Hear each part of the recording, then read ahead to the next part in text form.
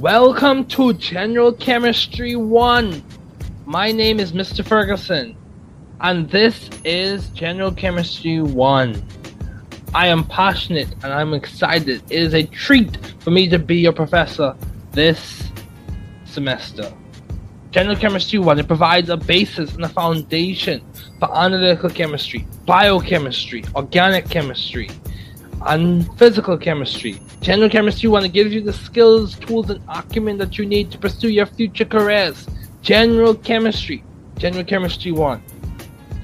My name is Mr. Ferguson. I am an adjunct faculty member at the University of Bahamas. Just before we get started, I want to remind everyone, you are not alone. This is an academic community. Remember to get help when needed. Reach out to the university services if needed. Never give up. Keep trying. We are here to help you be ethical, intelligent, and successful scientists. However, at the end of the day, you must be responsible, ethical, and hardworking.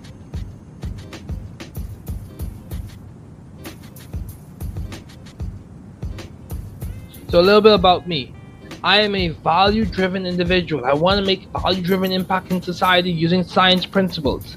Some of my values are respect, integrity, and excellence. I expect those values to be exhibited in this class this semester.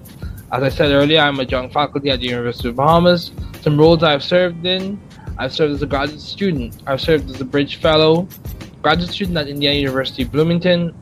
I have served as a Bridge Fellow with one of the largest scientific societies, the American Chemical Society.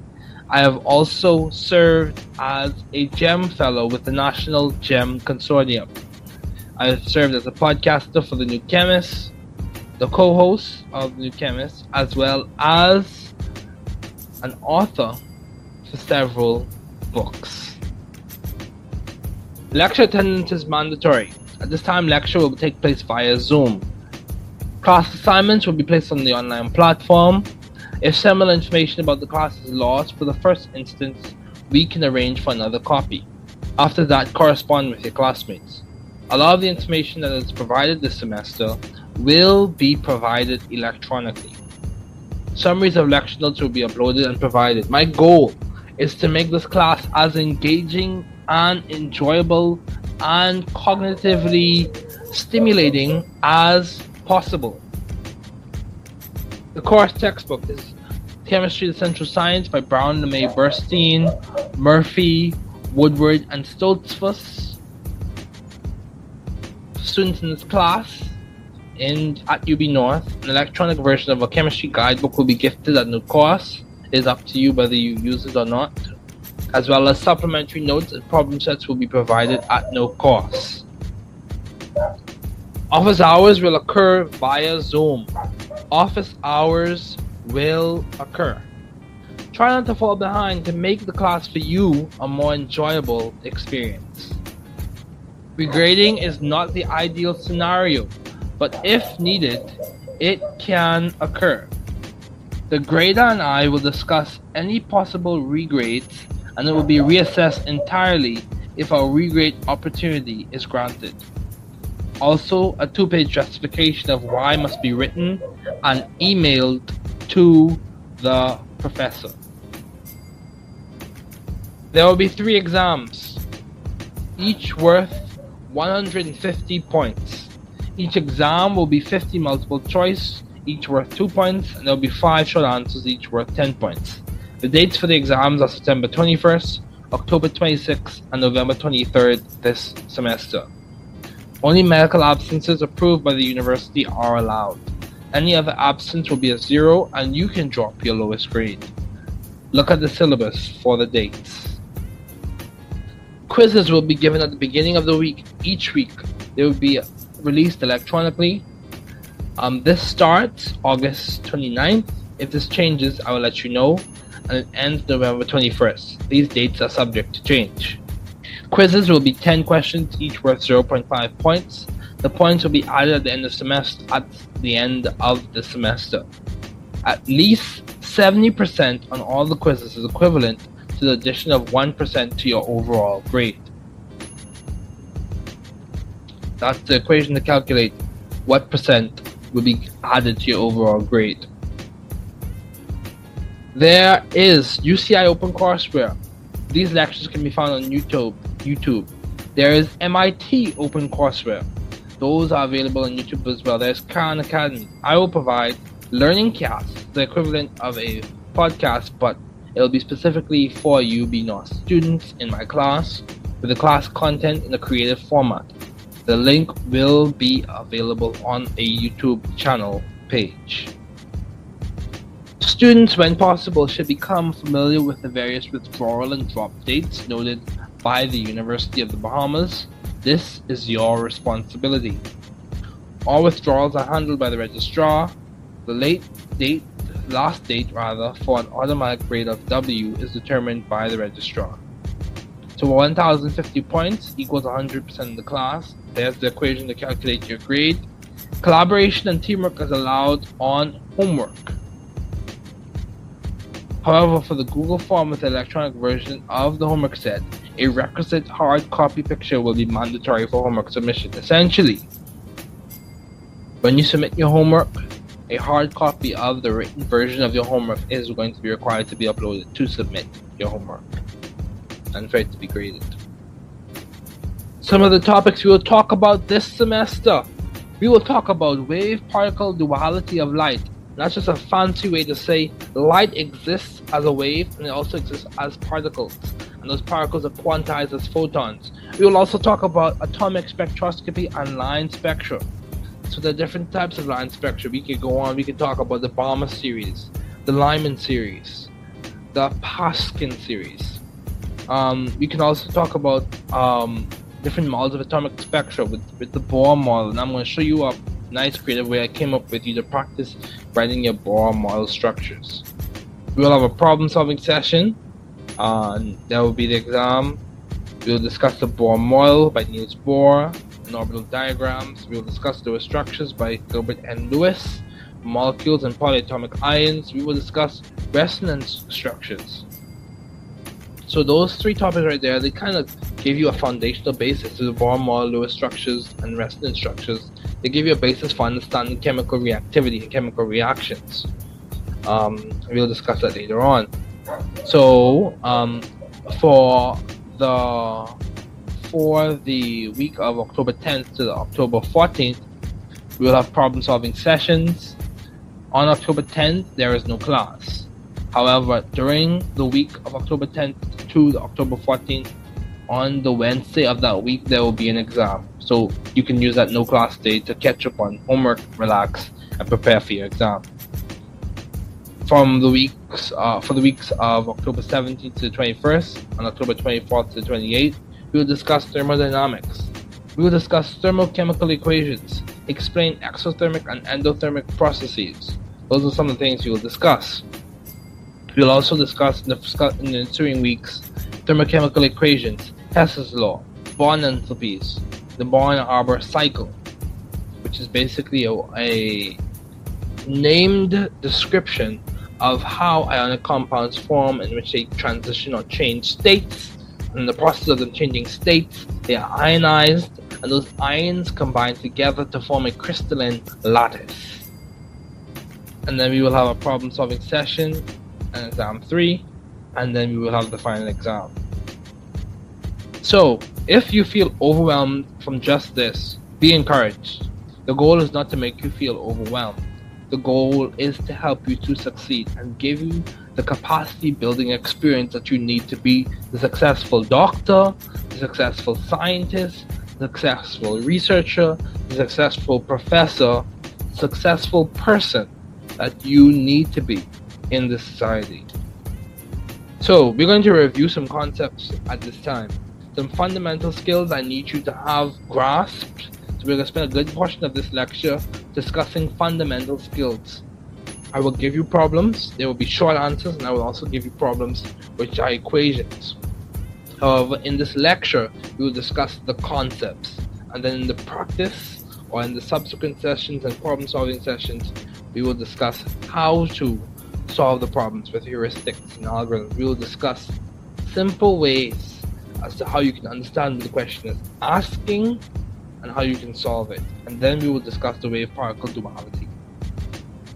So, the goal of this class is to teach the chemistry content in an engaging manner that is relevant to the Bahamian student and digestible for their understanding. So I want you to understand the concepts, practice the problems that are relevant to understanding that concept, learn more nuanced details about the concept, and then practice more complex problems that integrate the details and the fundamental understanding. So let me give you an example. Say we were talking about the Bohr model.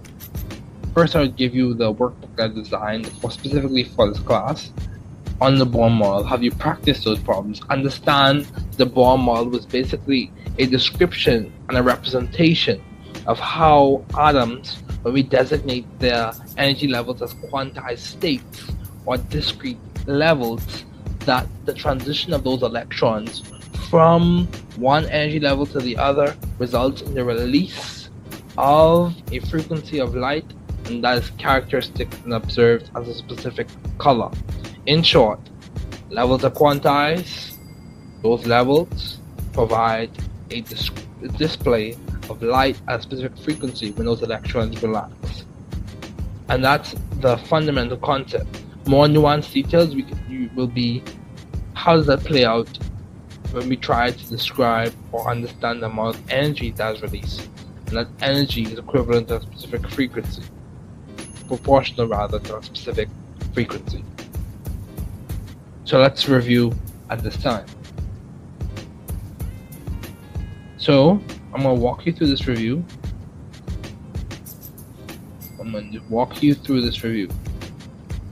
So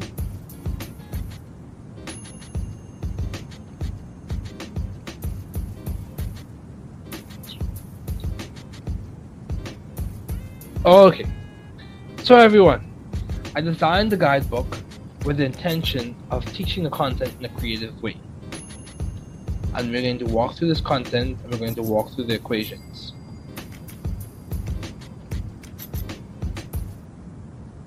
So as we begin this class, I want you to think about how will college be different from grade school?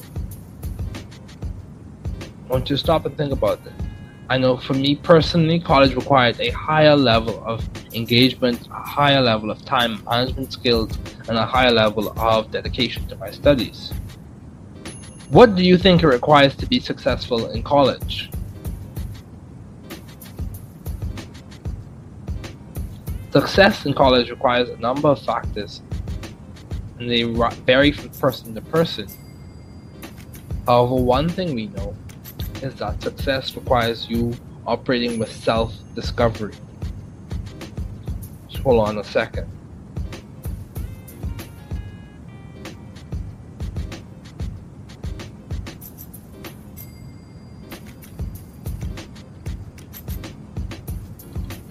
Let's continue. How well do you expect to do in your first few semesters here? And how do you plan to aim for that success? As a science student and a former science student, because we're all learning this here, as a science student when I was an undergrad, one of the things that stood out to me was you must schedule your time and you must manage your time well.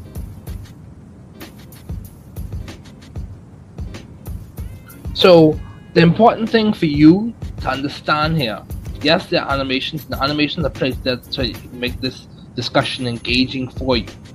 So the important things to think about is, what is your learning style? How do you learn best? Are you an auditory learner? Are you a visual learner? Do you need to write it out? Do you need to use programs like Quizlet, Kahoot, Anki? All of those things, they are important, and you need to know what works best for you. If you're trying to understand what it entails for a career, there are podcasts you can listen to. There are a variety of things out there. This experience in this class will be what you make of it. I will try to give you the opportunities, the facilities, the resources for you to succeed. However, the work and the onus is on you. You must be dedicated, motivated, and encouraged to work well. So what time management strategies and group studying approaches can you use to ensure learning and academic success? So essentially, do you need to use Google Calendar? Do you need to use Outlook? Do you need to use a hard copy planner? I use both Google Calendar and a hard copy planner. You have to find what works for you and implement that strategy. Later on, we will discuss, and I will show you a video on strategy before this lecture ends. The importance of strategy. Strategy is more than just planning. It must be strategic. Now, some big ideas that this college chemistry covers, some of which we will discuss in the context of this semester. All matter is composed of atoms, and intermolecular forces and bonding explains their properties. Simply put, matter, things like solids, liquid, gases, ice for example is a solid, liquid, water, and gas would be water vapor. All of those things are composed of atoms. Those atoms are bonded together, covalently of course, to form H2O. Within or among those H2O molecules, there are intermolecular forces, and those intermolecular forces are hydrogen bonds. Those hydrogen bonds help us understand the physical and chemical properties of water. It's important for you to understand that. Everything boils down to the compositional units of the matter or the object you are describing. Chemical reactions involve intramolecular and intermolecular changes. Chemical reactions, whether they be double displacement, addition, substitution, displacement, single displacement, whatever the type of reaction that's being discussed or displayed, chemical reactions involve intramolecular, so we're talking about the bonding, and intermolecular, we're talking about what happens in between those molecules, those changes. So molecular collisions, molecular geometry, and the approach between molecules influences the speed of those reactions. So you also have thermodynamics and kinetics. They provide a lot of insight into physical and chemical changes. So thermodynamics is like one end of the seesaw, and kinetics is the other end of the seesaw. They are distinct, yet they coincide at points. Thermodynamics basically explains how heat and disorder plays or functions in chemical reactions. Kinetics explains how fast reactions occur and why they occur fast and what causes them to go fast, whether it be their orientation, their proximity, or their number of collisions.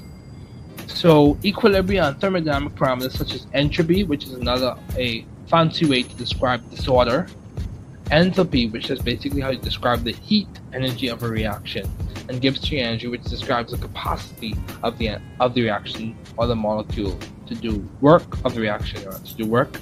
And those ideas, enthalpy, entropy, and Gibbs free energy, provide insight into a reaction's thermodynamic potential, whether it's thermodynamically favorable or not. Another way to say that is whether it's spontaneous or not, or whether it will occur, or it's likely to occur or not. It gives us insight into the products that will form, and how fast those products will form. And those parameters also give us insight into how they form. So that's important to understand. So we will discuss in this review session, we will discuss matter, dimensional analysis, problem solving, and introduction, and we'll introduce the history of some chemistry pioneers. So let's talk about the scientific method. The scientific approach to information consumption and knowledge generation involves the scientific method. So what does that mean? The scientific method is the way scientists do science. Essentially, the way they operate, the way they think, the way they practice. If I was to give an analogy, the scientific method is how they operate. This figure below describes or shows an example or a version of how the process of thinking occurs for the scientific method. You have your observation, and then from your observation, whether you look at it physically, try to break it down chemically, you look at the hypothesis, which are basically your educated guesses about what is going on. And from there you run experiments. From those experiments you gain results.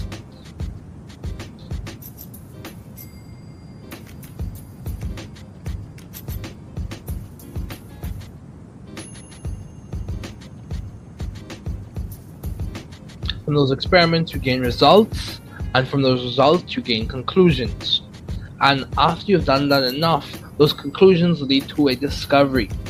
And discovery goes along and gives you an idea or theoretical explanation as to what is going on. And then we have our physical or scientific law.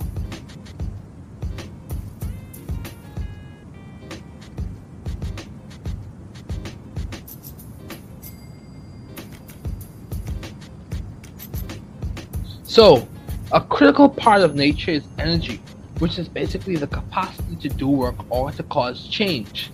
Those changes can be physical or chemical. Now, let's keep this in mind. Matter is anything that has mass or a definite volume.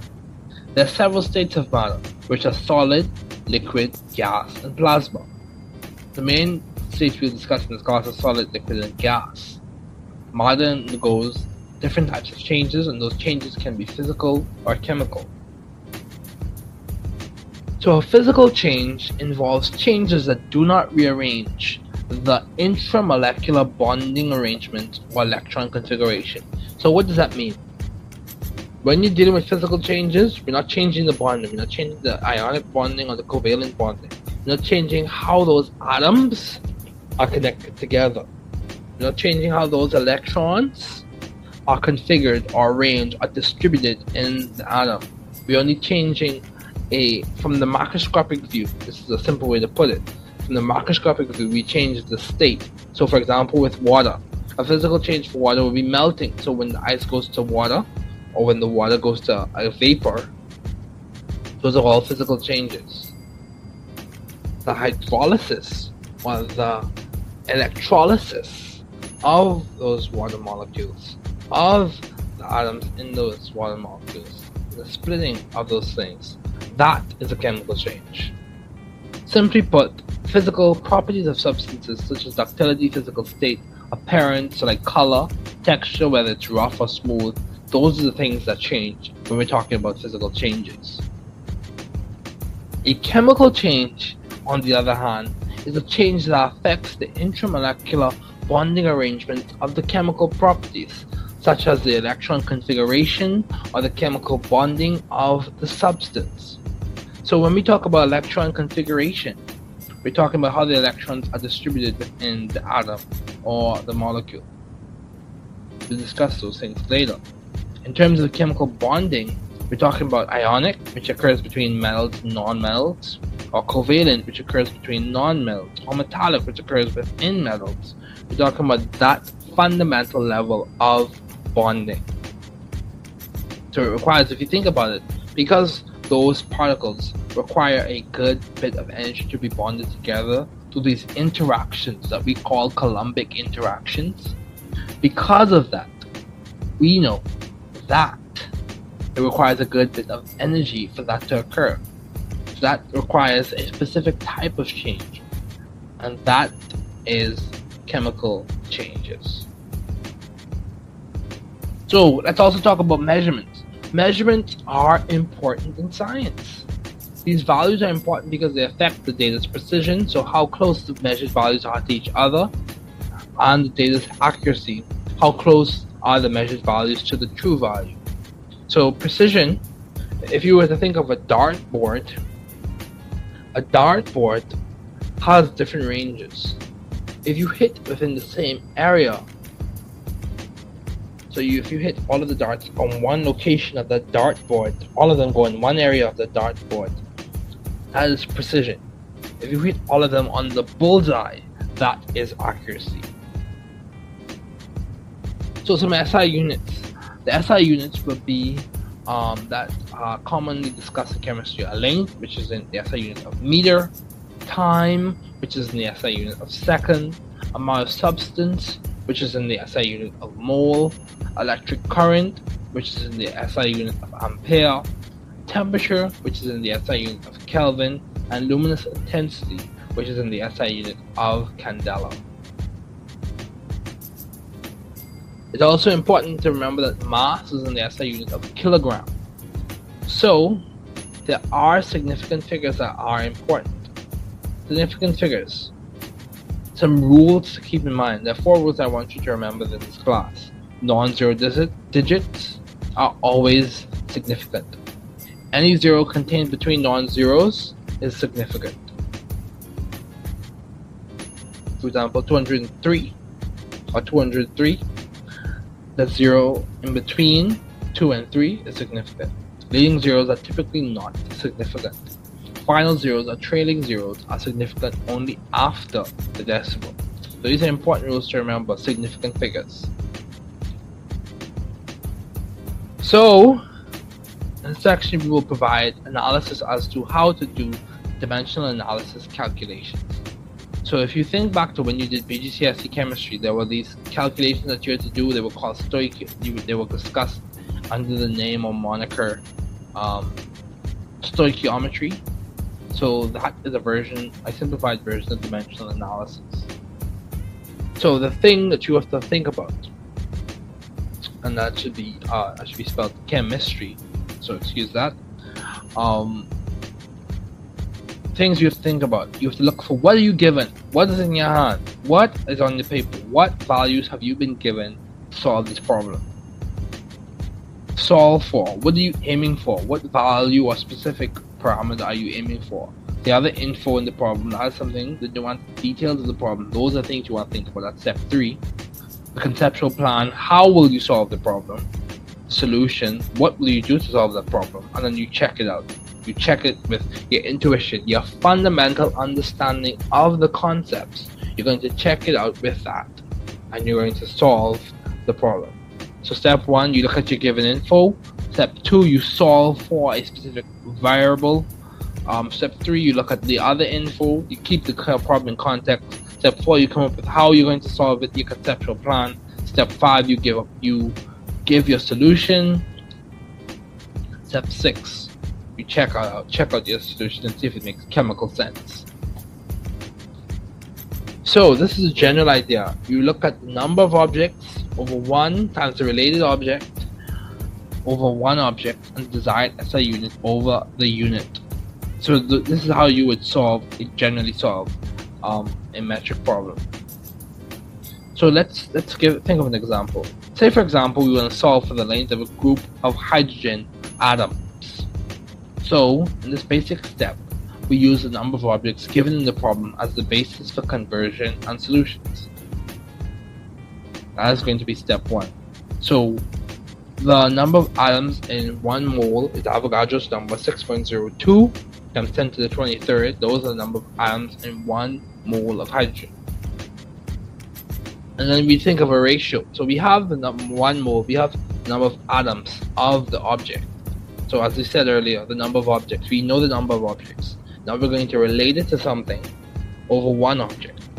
So if we want to solve for the length of a group of hydrogen atoms, we look at 1 mole, 6.02 times 10 to the 23rd atoms, times 212 picometers over 1 atom.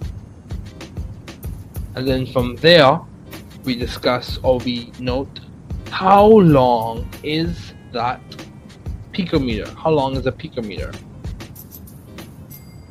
And so we know that 10 to the 12 picometers equals 1 meter, and we calculate it out and we get 1.28 times 10 to the 8 meters. Sorry for the missing unit. We get 1.28 times 10 to the 8 meters, and that's the length of a group of hydrogen atoms if they were all placed in one line together. So what is a derived unit? So we just discussed how you solve for metric analysis problems, and I will give you some of those to solve. What is a derived unit? A derived unit is a combination of other units. Examples of derived units are those for force, which is kilogram meter per second squared, which is force is equal to mass times acceleration. So kilogram is the unit for mass, meters per second squared is the unit for acceleration. You multiply those two, you get kilogram times meter over second squared. And for momentum is mass times velocity, and from that we get that the unit for that is kilogram meter per second.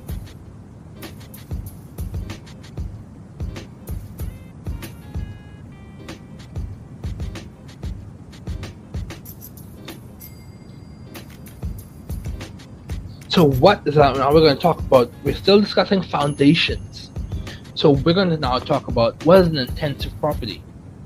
An intensive property, intensive, independent of the amount of substance. So an intensive property is a property that's independent of the amount of substance. And it involves, an example of that is going to be density. So it's a characteristic property. It doesn't change depending on the amount that you have. It is the same no matter what amount of it you have. An extensive property is a property that does depend. So extend does depend on the amount of substance. An example of that is going to be mass. The mass of substance is dependent on the amount that you have. So, as we're still talking about foundations, these are things I need you to understand. This is the language, the jargon, the foundational ideas I need you to understand for us to do chemistry this semester. Regardless of the format, I need you to understand this. What type of substance is a compound? A compound is an example of a pure substance. So compounds of pure substances, an example of a pure substance is going to be sodium chloride, pure sodium chloride, crystalline sodium chloride. That's a compound made up of two different elements, and that is a pure substance, and it is a compound. What type of substance is an element? An element is a pure substance made up of one type of atom. So for example, sodium metal is an element.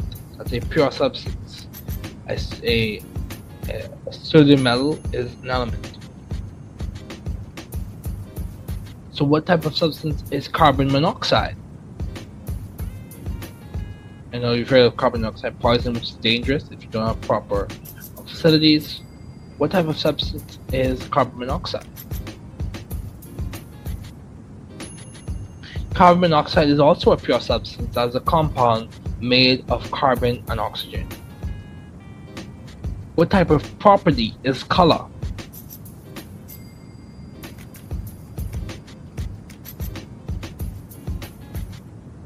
Color is a physical property and does not necessarily require the intermolecular bond breaking to be observed, although some electronic transitions do result in color changes, and that's where we get the atomic spectral series from. So it's interesting how they interplay. What are the rules for significant figures?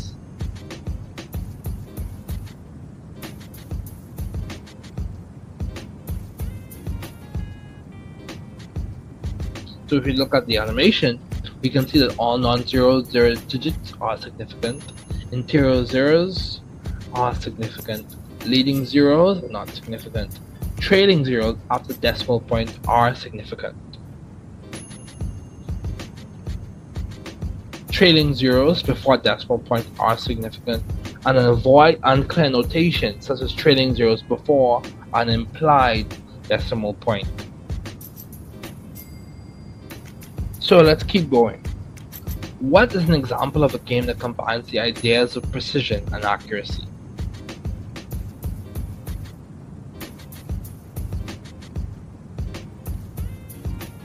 Darts. Darts is an example of a game that combines the ideas of precision and accuracy. Now let's talk about some more foundational concepts. We're going to talk about conservation laws. These are important to understand. These are foundational things that we're reviewing before we get into wave-particle duality. These are things I need you to understand well. So rewatch this video if you need to. Rewatch it again. I recommend you do it. Or at least watch it twice and take detailed notes. Design this in such a way so that it can be integrated, it can be engaging, it can be stimulating, it can be well understood. What are the foundational concepts I need you to know for this semester? So what is the law of conservation of mass? The law of conservation of mass states that the total mass of a substance in a closed system does not change, where there is neither generation or consumption in the system. Essentially it says, for mass is not created or destroyed. So what is the law of conservation of energy? Conservation laws, which are noted in the animation, they are classical. Conservation laws they are, or for the law of conservation of energy, energy is never created or destroyed. It's only transferred from one form to another. Heat energy to light energy. So keep that in mind. Now let's talk about some key scientists. I need you to know a few people. We gotta know a few people before we really delve deep into wave particle duality, because there's another group of people that I want you to know about. So who are all the scientists that have been presented so far? Why are their contributions so significant to chemistry? So Joseph Proust is important, I need you to know, and I will give you a worksheet with these people. Antoine Lavoisier is important. Joseph Proust is important. John Dalton is important. Albert Einstein is important. All of these people. Let's talk about,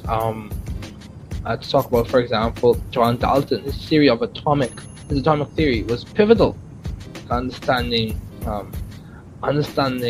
mass and understanding key ideas with atomic mass. Even though it had to be refined, his ideas were fundamental, whether it be from the original founder or the original person who described matter and its compositional units, John Dalton. It's important. So what is the law of definite proportions? And this is where Joseph Proust comes in. The law of definite proportions refers to substance composition and classically states that specific compounds are always made of the same elements in the same ratio. This is true. H2O is H2O. It has a definite proportion. Two atoms of hydrogen with one atom of oxygen. And you see this in the balanced chemical equation. The balanced chemical equation is proof positive that the law of definite proportions is true in many instances, or in all instances, at this level. What is the law of multiple proportions? This is where John Dalton comes in. The law of multiple proportions basically states that two atoms,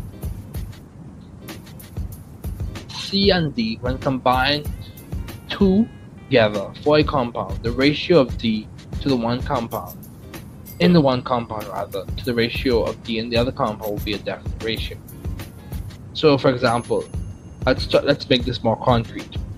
So law of multiple proportions is basically two atoms. So let's talk about hydrogen and oxygen. So let's think about that.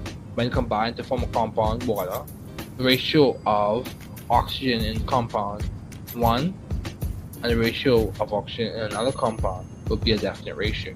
So for example, ratio of oxygen in water to the ratio of oxygen and magnesium oxide will be a definite ratio. It will be 1 to 1. What made Dalton's atomic theory significant? So Dalton, as you see on the graphic, some of his ideas which have been refined. Each element is composed of tiny particles called atoms. All atoms of the same element have the same mass. Atoms combine in simple whole number ratios to form compounds. And he said that atoms of one element cannot change into other atoms of another element. We know that that is not the complete story. Number 4, the tenet of his atomic theory is not the complete story, because as we learned later on after John Dalton, with the Curie family, Marie Curie and her daughter Irene Joliot Curie, we learned that there's this thing called transmutation, in which you have one element being converted to another element, and that involves radioactivity and radioactive decay. So let's keep the big picture in mind. What made his atomic theory significant?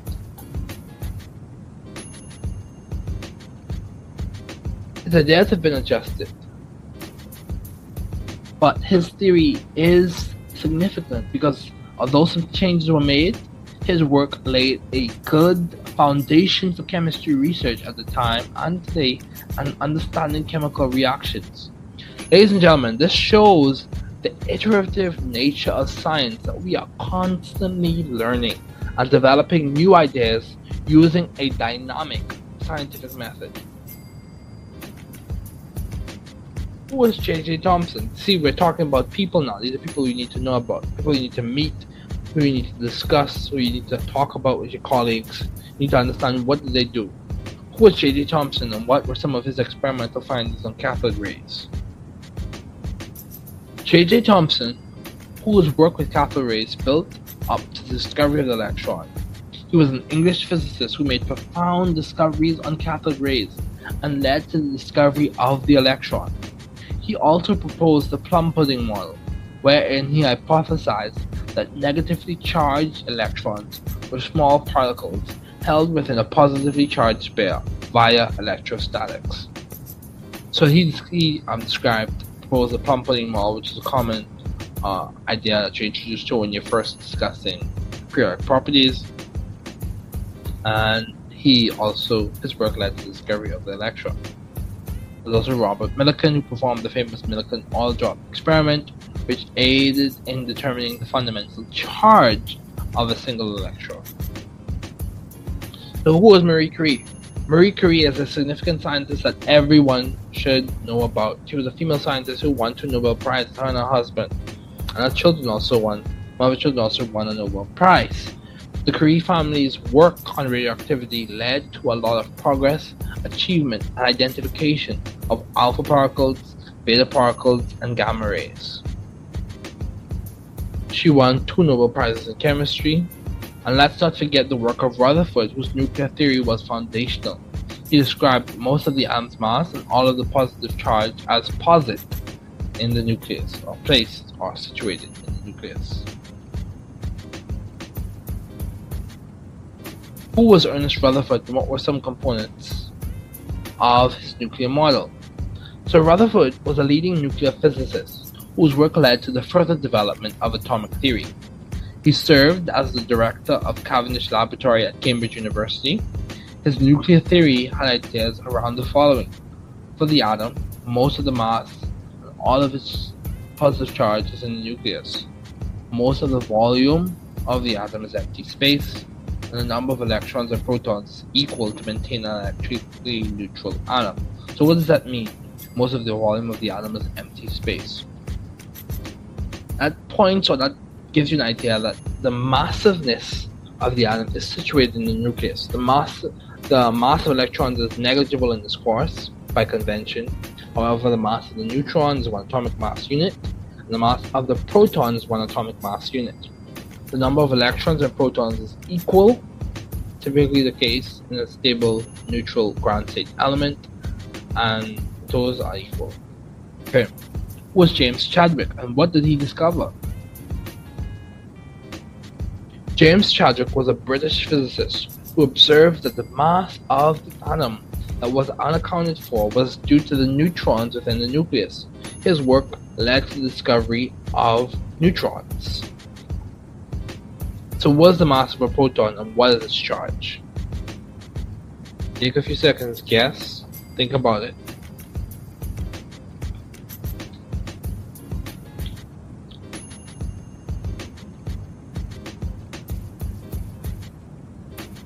Protons have a mass of 1.67 times 10 to the minus 27 kilograms, or 1 atomic mass unit.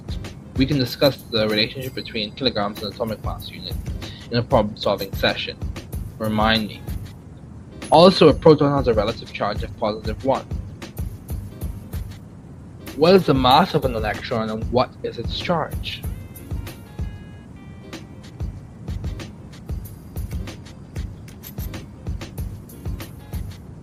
Electrons have a mass of 9.1 times 10 to the minus 31 kilograms, or 5.5 times 10 to the minus 4 atomic mass units. Also, a electron, has a relative charge of minus 1. So I want to just narrow in on some quick ideas from this animation. Niels Bohr was very important in general chemistry. His idea of atomic spectroscopy involved the study of electromagnetic radiation emitted and absorbed by atoms. He postulated that each stationary state or orbits are fixed or quantized. He understood that electrons have stability, and when transitioning between orbits, radiation is emitted or absorbed. Although his model was initially successful, it was not a complete explanation, and it was replaced by a more developed quantum physics theory that addressed the wave-particle duality.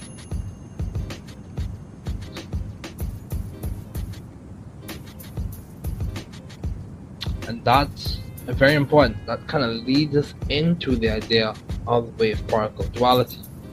So, what is the mass of a neutron, and what is its charge? just before we transition into wave-particle duality, let's just continue going over a few foundational concepts. The mass of a neutron. The neutron has a mass of 1.67 times 10 to the minus 27 kilograms, or 1 atomic mass unit. Also, a neutron, has a relative charge of 0. What are the symbols for atomic number and atomic mass? The symbol for atomic number is Z, and the symbol for atomic mass is A. So, now, let's discuss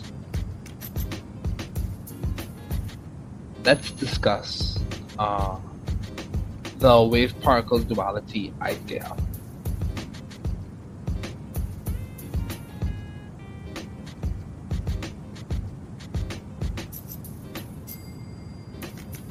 So, before we get to wave-particle duality, I want to introduce you to the Schrodinger's cat thought experiment.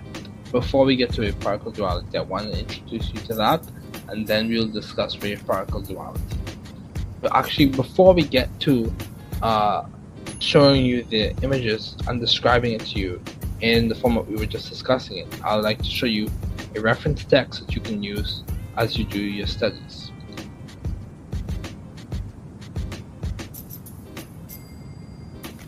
So this is Chemistry LibreText, and this is a very good resource, students. Chemistry LibreText provides you with a variety of different textbooks and resources that you can use to empower yourself to learn. So this is the Schrodinger's cat thought experiment, and it basically gives you an idea as to quantum strangeness, or the idea that quantum mechanical behavior is strange. It introduces the idea that things that equal probability of events occurring, but under observation, one is definite, or one is more discrete. One is discretely known under observation, discretely known and observed. So let's go back to the PowerPoint. Now I want you to watch this video, and I'm going to turn my camera off and allow you to watch the video, and then we will continue with the lecture after the 2 videos.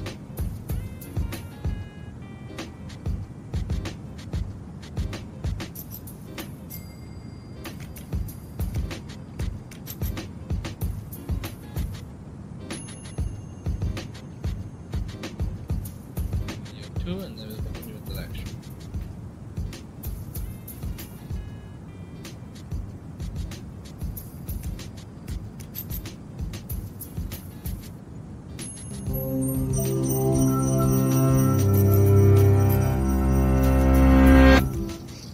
Austrian physicist Erwin Schrödinger is one of the founders of quantum mechanics, but he's most famous for something he never actually did, a thought experiment involving a cat.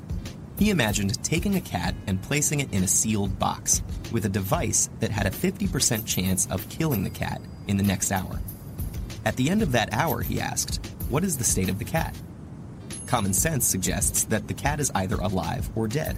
But Schrödinger pointed out that according to quantum physics, at the instant before the box is opened, the cat is equal parts alive and dead at the same time.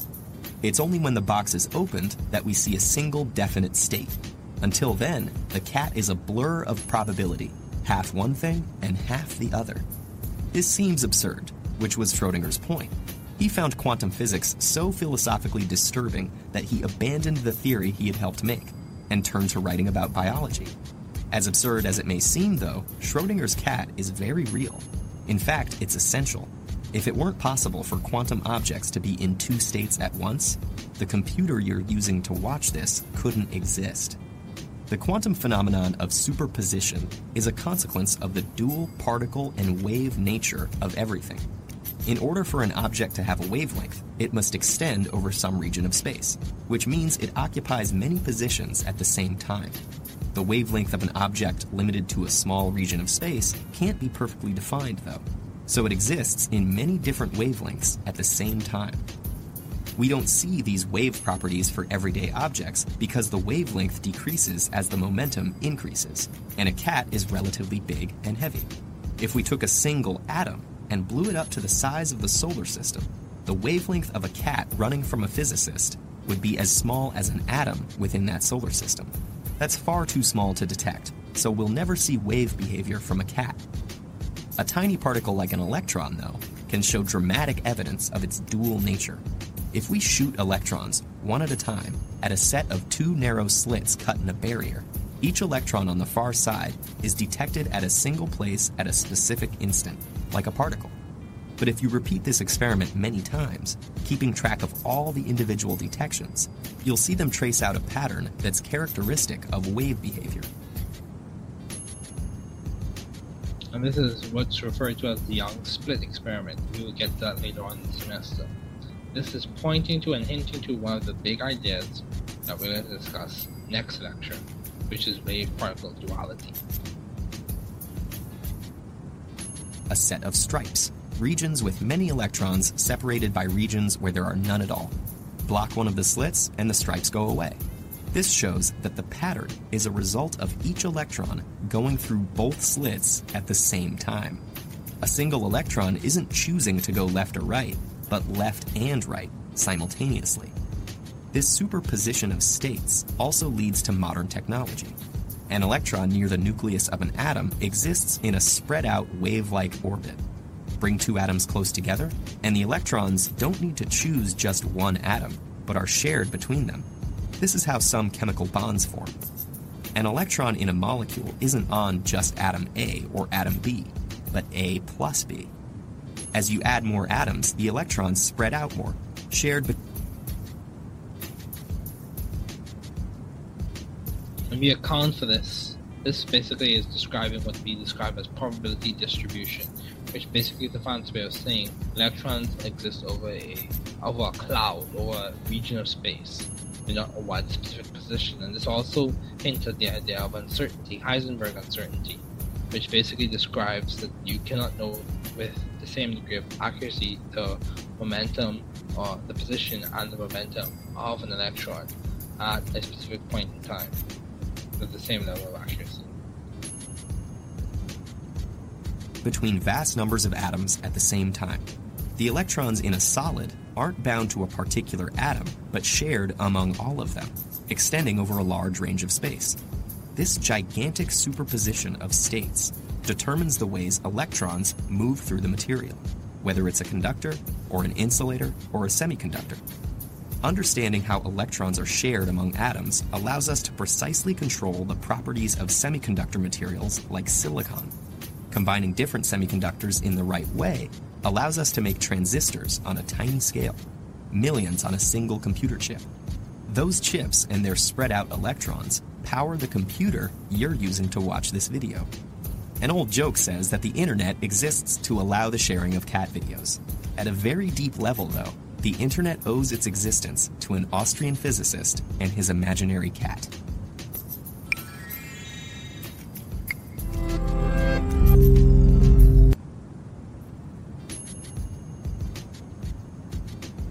So this, ladies and gentlemen, this is a description of the Schrodinger's cat thought experiment. We will discuss this before the lecture ends. However, just make a quick note, feel free to go to YouTube and get more of these TED videos.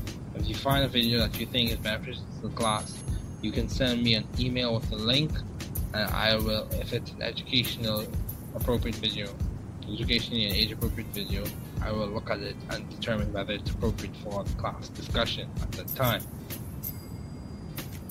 So let's go back to the lecture.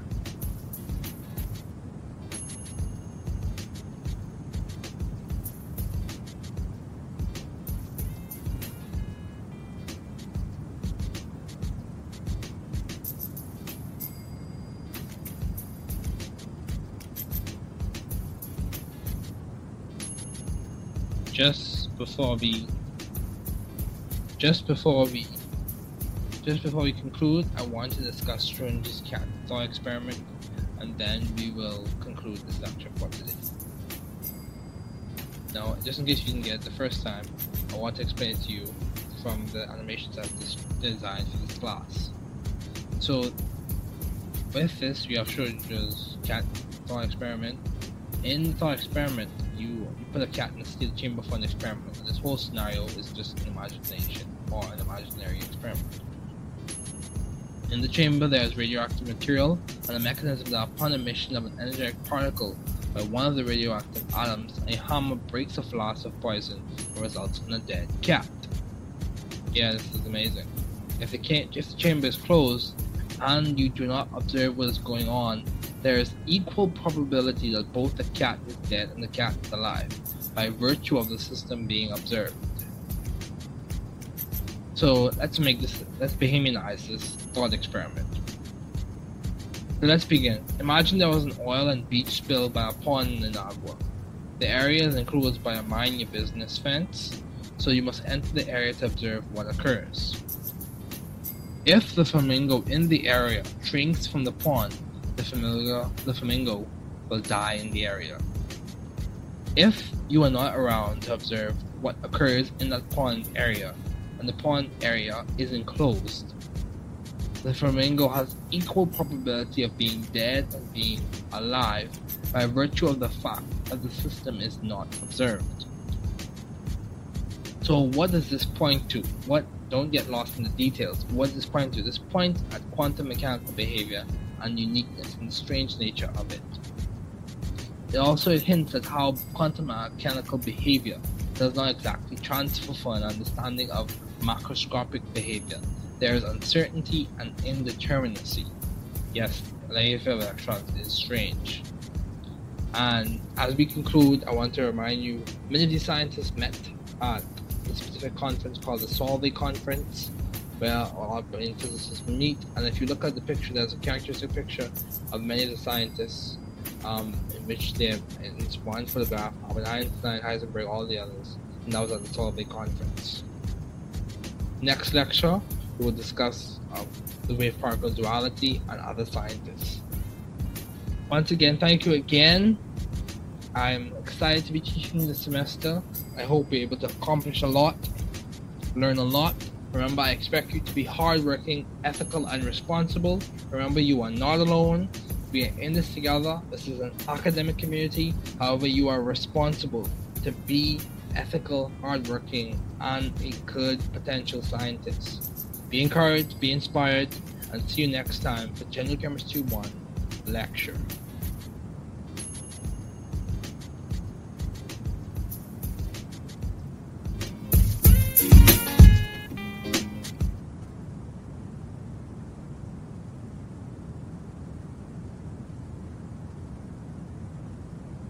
Bienvenidos a Química General 1. Mi nombre es Sr. Ferguson y este es el General. Química 1 me apasiona y estoy emocionado. Es un placer para mí ser su profesor este semestre. Química General 1 proporciona una base en la fundación de química analítica, bioquímica, química orgánica y química física. Química General 1 le brinda las herramientas de habilidades y la perspicacia que necesita para seguir sus futuras carreras.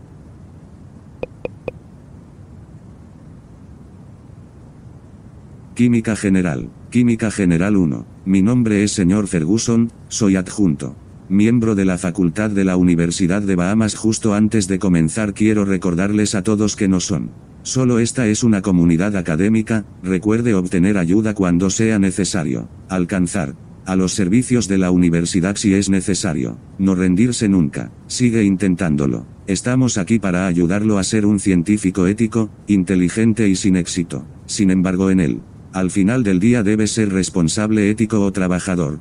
Entonces, un poco sobre mí. Soy una persona impulsada por valores. Quiero tener un impacto impulsado por valores en la sociedad utilizando principios científicos. Algunos de mis valores son el respeto, la integridad y la excelencia. Espero que esos valores se muestren en esta clase este semestre. Como dije antes, soy profesor adjunto en la Universidad de Bahamas. Algunas de las funciones en las que me he desempeñado como estudiante de posgrado, me he desempeñado como Bridge Fellow, estudiante de posgrado en la Universidad de Indiana en Bloomington. He servido como miembro puente en una de las sociedades científicas más grandes, la American Chemical Society. También me he desempeñado como becario GEM en el Consorcio Nacional GEM. Me he desempeñado como presentador de podcasts para Remixed, coanfitrión de Remixed y autor de varios libros.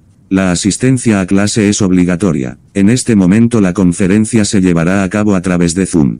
Las asignaciones de clase se colocarán en la plataforma en línea. Si se pierde información similar sobre la clase para la primera instancia, podemos organizar otra copia. Después de eso, mantén correspondencia con tus compañeros de clase. Mucha de la información que se proporciona este semestre se proporcionará de forma electrónica. Se cargarán y proporcionarán resúmenes de las notas de las conferencias. Mi objetivo es hacer que esta clase sea lo más atractiva, agradable y cognitivamente estimulante posible. El libro de texto del curso es Química, la ciencia central de Brown, Burstein, Murphy, Woodward y Stoltzfus. A los estudiantes de esta clase en VNork se les regalará una versión electrónica de una guía de química sin costo alguno. Depende de ti si lo usas o no. Además, se proporcionarán conjuntos de problemas de notas complementarias sin costo alguno. El horario de oficina se realizará a través de Zoom. Se producirán horas de oficina. Intenta no quedarte atrás para que la clase sea para ti una experiencia más amena. La reclasificación no es el escenario ideal, pero si es necesario, puede ocurrir. El calificador y yo discutiremos cualquier posible recalificación, y se volverá a evaluar por completo si se me otorga la oportunidad de recalificar.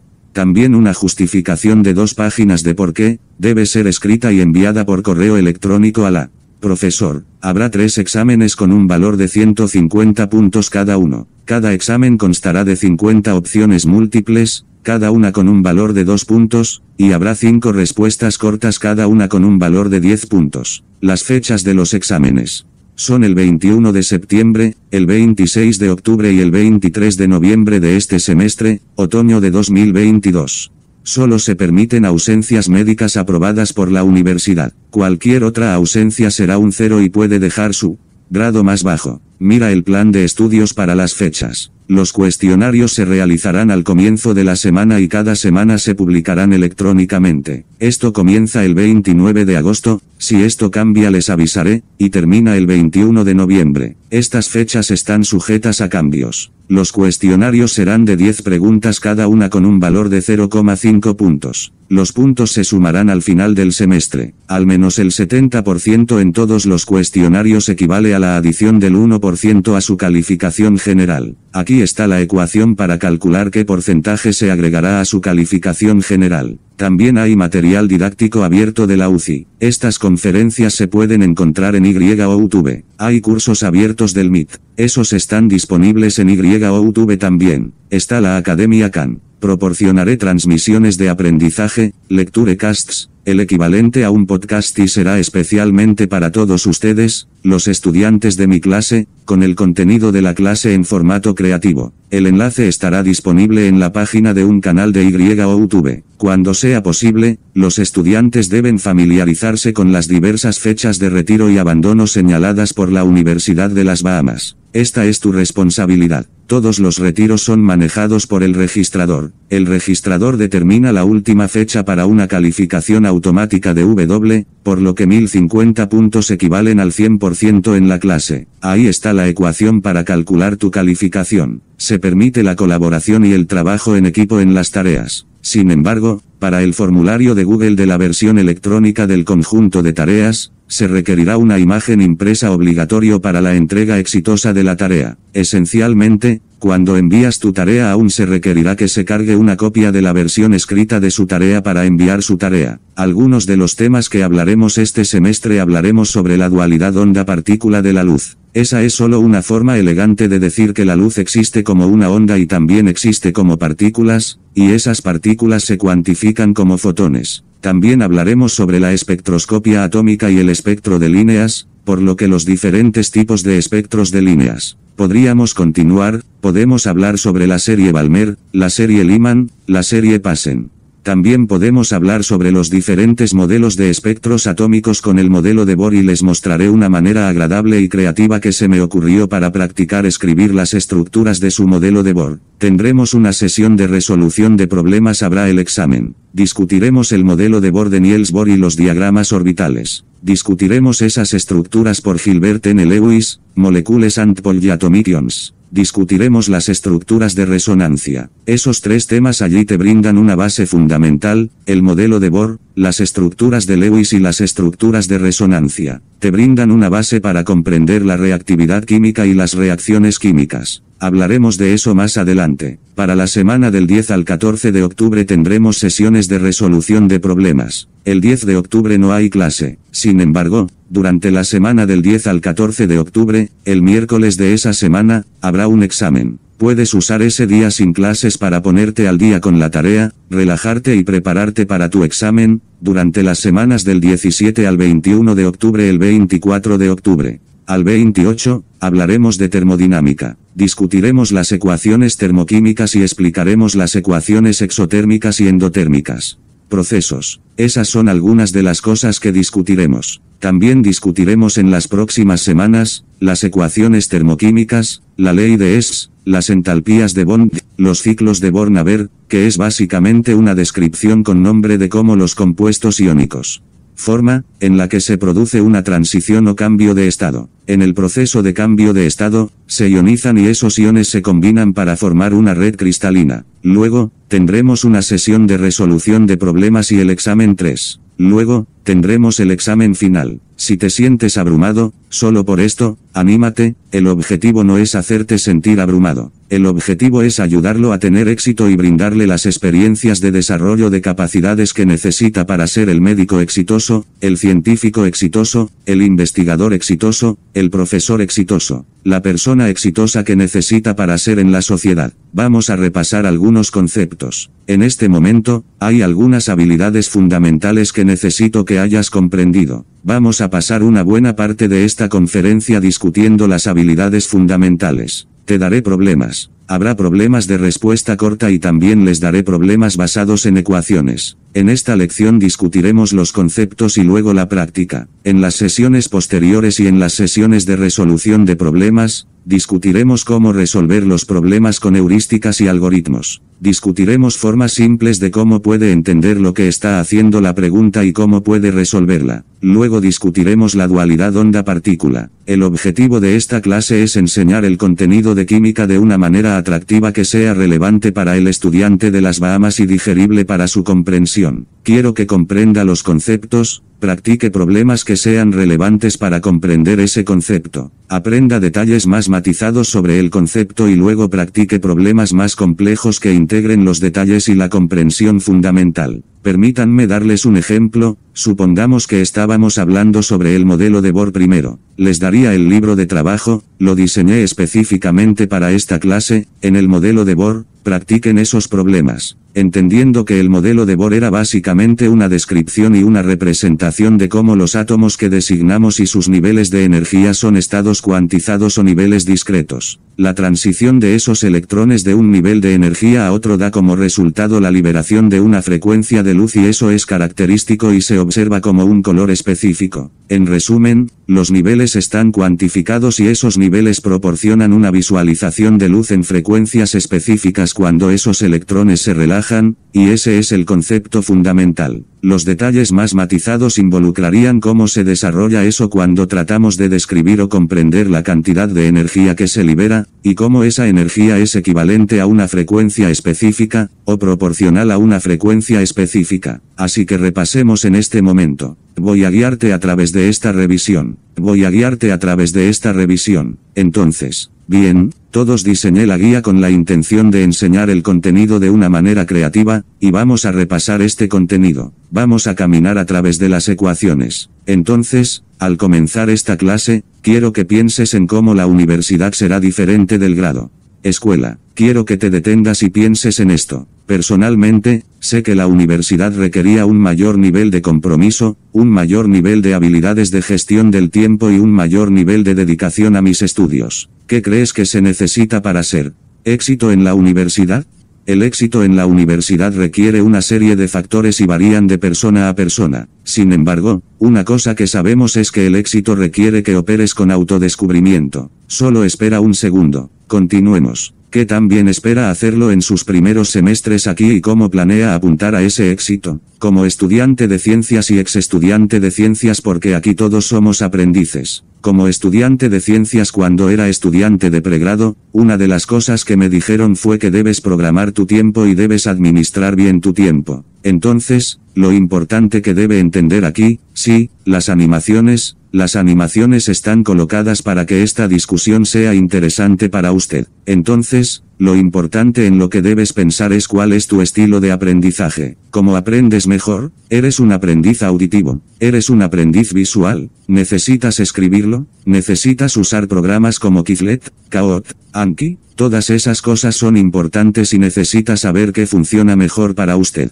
Si está tratando de entender lo que implica para una carrera, hay podcasts que puede escuchar sobre una variedad de cosas. Esta experiencia en esta clase será lo que tú hagas de ella. Trataré de brindarle las oportunidades, las instalaciones, los recursos para que tenga éxito. Sin embargo, el trabajo y la responsabilidad están en usted. Debe estar dedicado, motivado y alentado a trabajar bien. Entonces, ¿qué estrategias de gestión del tiempo y enfoques de estudio en grupo puede utilizar para garantizar el aprendizaje y el éxito académico? Entonces, esencialmente, ¿necesitas usar Google Calendar? ¿Necesitas usar Outlook? ¿Necesita usar un planificador impreso? Utilizo Google Calendar y un planificador impreso. Tienes que encontrar trabajos para ti e implementar esa estrategia. Más adelante hablaremos de la estrategia y te mostraré un video sobre la estrategia. Consulta YouTube en Harvard Business Review, antes de que termine esta conferencia. La importancia de la estrategia es más que la planificación. Debe ser estratégico. Ahora, algunas grandes ideas que cubre esta química universitaria, algunas de las cuales se discutirán en el contexto del semestre. Toda la materia está compuesta por átomos y las fuerzas intermoleculares y los enlaces explican sus propiedades. En pocas palabras, la materia como sólido, líquido, gases, hielo, por ejemplo, es un estado sólido, líquido es agua y gas sería vapor de agua. Todas esas cosas están compuestas de átomos. Esos átomos están unidos entre sí de forma covalente, por supuesto, para formar H2O dentro o entre esas moléculas de H2O que son fuerzas intermoleculares y esas fuerzas intermoleculares son enlaces de hidrógeno. Esos enlaces de hidrógeno nos ayudan a comprender las propiedades físicas y químicas del agua. Es importante que entiendas que todo se reduce a estas unidades compositivas de la materia o del objeto que estás describiendo. Las reacciones químicas implican cambios intramoleculares e intermoleculares. Reacciones químicas, ya sean de doble desplazamiento, adición, sustitución, desplazamiento simple o cualquiera que sea el tipo de reacción que se esté discutiendo o mostrando. Las reacciones químicas implican cambios intramoleculares, por lo que estamos hablando de la unión, y los cambios intermoleculares estamos hablando de lo que sucede entre esas moléculas, esos cambios. Entonces, las colisiones moleculares, la geometría molecular y el acercamiento entre las moléculas influye en la velocidad de esas reacciones. Así que también tienes la termodinámica y la cinética. Proporcionan mucha información sobre los cambios físicos y químicos, por lo que la termodinámica es como un extremo del balancín y la cinética es como el otro extremo del balancín. Son distintos y coinciden en puntos. La termodinámica básicamente explica cómo el calor y el desorden juegan o funcionan en las reacciones químicas. La cinética explica qué tan rápido ocurren las reacciones, por qué ocurren rápido y qué las hace ir rápido, ya sea su orientación, su proximidad o la cantidad de colisiones. Entonces, el equilibrio, los parámetros termodinámicos como la entropía, que es otra forma elegante de describir el desorden, la entalpía, que es básicamente cómo se describe la energía térmica de una reacción, y la energía libre de Gibbs, que describe la capacidad de la reacción o la molécula para hacer trabajo de reacción para trabajar y esas ideas. La entropía y la energía libre de Gibbs brindan información sobre el potencial termodinámico de las reacciones, ya sea diferente que sea favorable o no. Otra forma de decir eso es si es espontáneo o no, si ocurrirá o si es probable que ocurra o no. Nos da una idea de los productos que se formarán, qué tan rápido se formarán esos productos, y esos parámetros también nos dan una idea de cómo se forman. Así que eso es importante de entender. Discutiremos en esta sesión de revisión. discutiremos la materia, el análisis dimensional, la resolución de problemas y las introducciones. Presentaremos brevemente la historia de algunos pioneros de la química. Entonces, hablemos del método científico. El enfoque científico del consumo de información y la generación de conocimiento implica el método científico. Entonces, ¿qué significa eso? El método científico es la forma en que los científicos hacen ciencia, esencialmente la forma en que operan, la forma en que piensan, la forma en que practican. Es como si fuera a dar una analogía, el método científico es la forma en que operan. Esta figura a continuación describe y muestra un ejemplo o una versión de cómo ocurre el proceso de pensamiento. Ver vídeo de YouTube, para el método científico. Tienes tu observación, y luego, a partir de tu observación, ya sea que la mires físicamente, intentas descomponerla químicamente, miras la hipótesis, que es básicamente tu suposición informada sobre lo que está sucediendo, y desde allí realizas experimentos. De esos experimentos obtienes resultados, de esos experimentos obtienes resultados y de esos resultados obtienes conclusiones. Después de haber hecho eso lo suficiente, esas conclusiones conducen a un descubrimiento. El descubrimiento dura mucho tiempo y te da una idea o una explicación teórica de lo que está pasando y luego tenemos nuestra ley física o científica. Entonces, una parte crítica de la naturaleza es la energía, que es básicamente la capacidad de hacer trabajo o causar cambios. Esos cambios pueden ser físicos o químicos. Ahora bien, tengamos esto en mente: materia es cualquier cosa que tiene masa o un volumen definido. Hay varios estados de la materia que son sólido, líquido,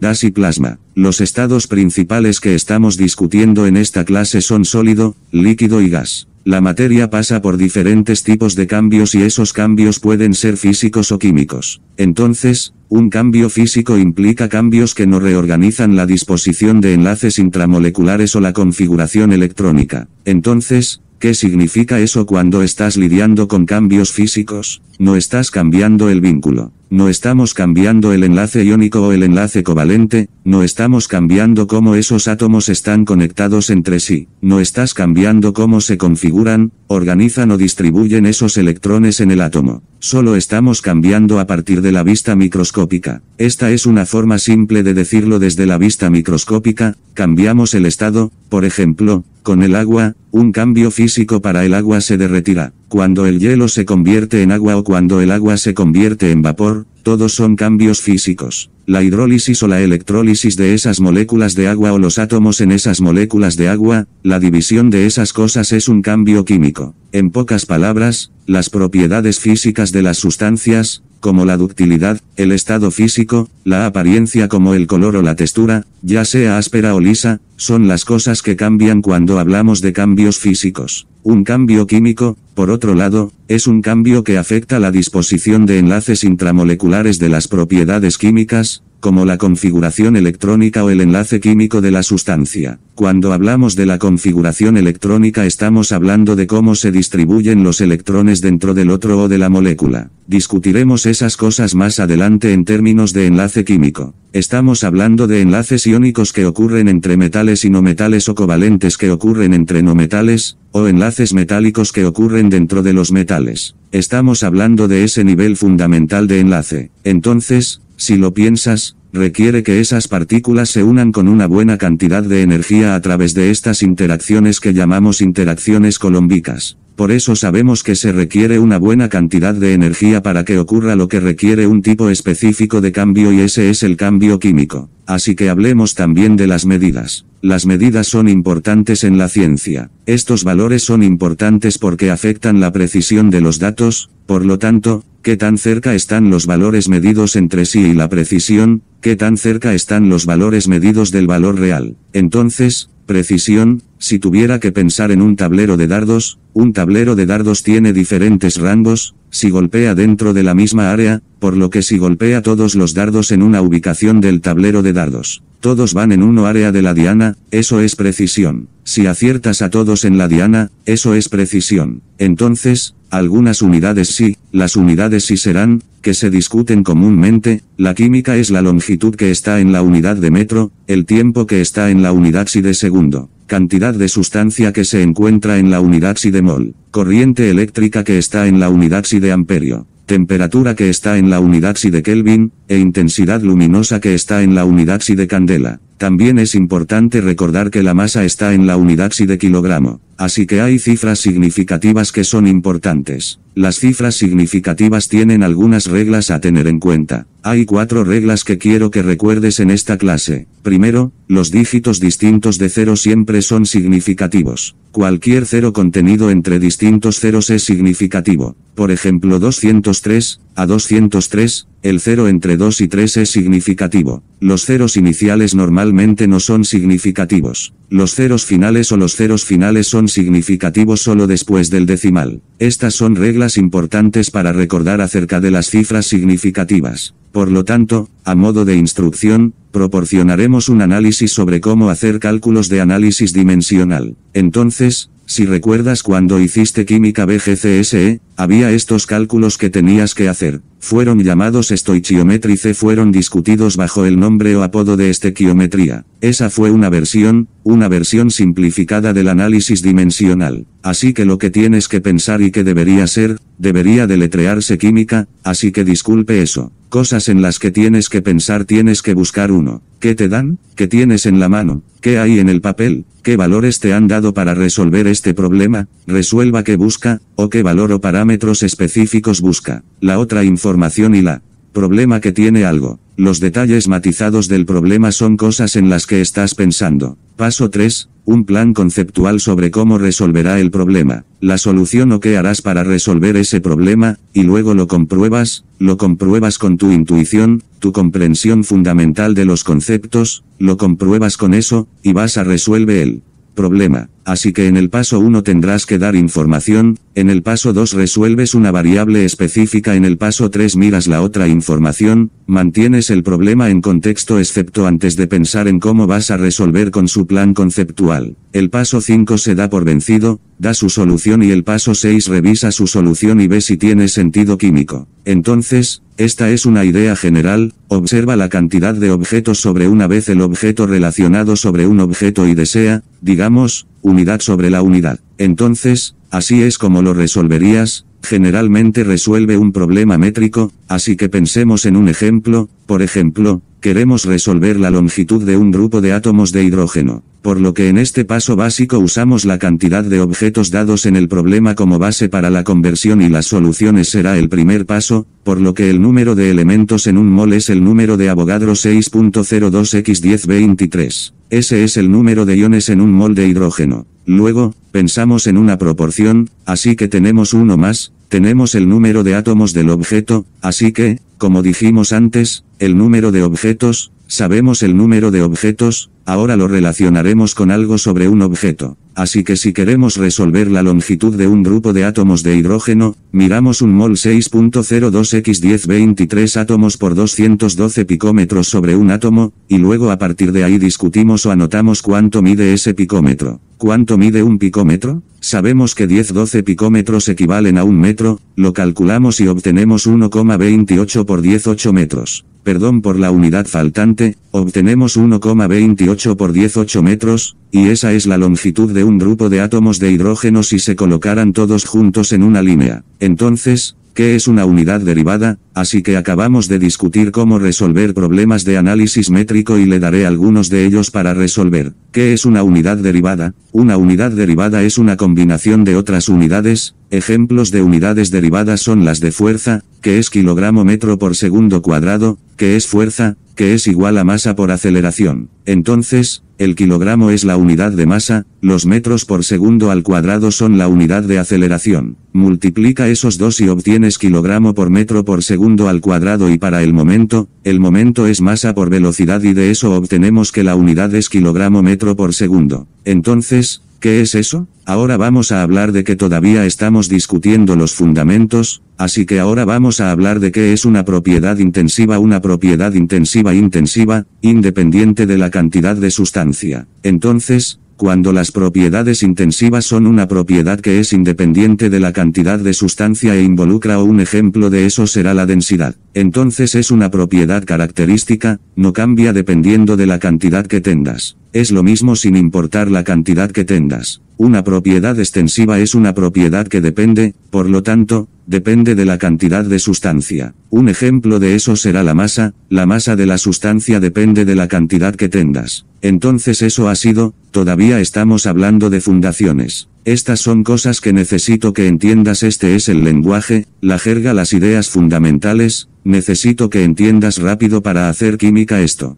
Semestre, independientemente del formato. Además, solo necesita comprender qué tipo de sustancia es un compuesto. Un compuesto es un ejemplo de una sustancia pura. Para componer, una sustancia pura es, un ejemplo de una sustancia pura va a ser el cloruro de sodio. Cloruro de sodio puro, cloruro de sodio cristalino, que es un compuesto formado por dos elementos diferentes, y que es una sustancia pura es un compuesto. ¿Qué tipo de sustancia es un elemento? Un elemento es una sustancia pura formada por un tipo de átomo, por ejemplo, el sodio metálico es un elemento que es una sustancia pura. Un sodio metálico es un elemento. Entonces, ¿qué tipo de sustancia es el monóxido de carbono? Sé que has oído hablar del envenenamiento por monóxido de carbono, que es peligroso si no tienes las instalaciones adecuadas. ¿Qué tipo de sustancia es el monóxido de carbono? El monóxido de carbono también es una sustancia pura como un compuesto hecho de carbono y oxígeno. ¿Qué tipo de propiedad es el color? El color es una propiedad física y no necesariamente requiere que se observe la ruptura del enlace intermolecular, aunque algunas transiciones electrónicas dan como resultado cambios de color y de ahí es de donde obtenemos la serie espectral atómica. Es interesante cómo interactúan. ¿Cuáles son las reglas para las cifras significativas? Entonces, si observa la animación, podemos ver que todos los dígitos que no son ceros son significativos, los ceros interiores son significativos, los ceros iniciales no son significativos. Los ceros comerciales después del punto decimal son significativos, evite la notación como ceros finales antes de un punto decimal implícito. Así que sigamos. ¿Cuál es un ejemplo de un juego que combina las ideas de precisión y exactitud?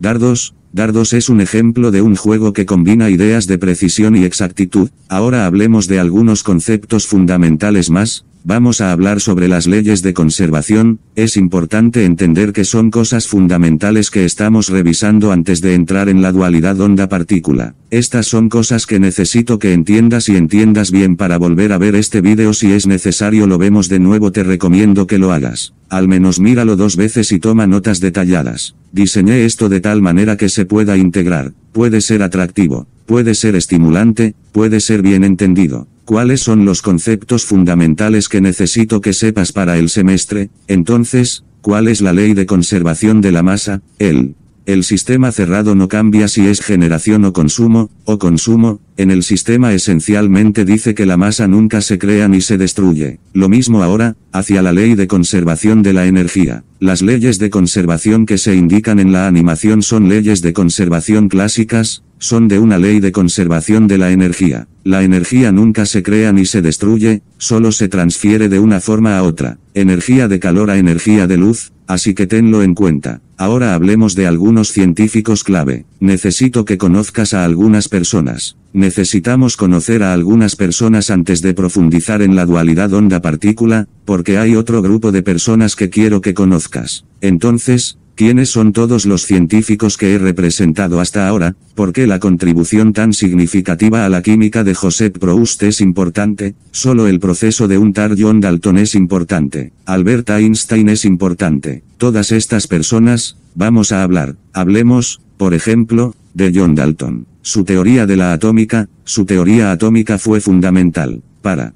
comprender la masa, comprender las ideas clave con la masa atómica.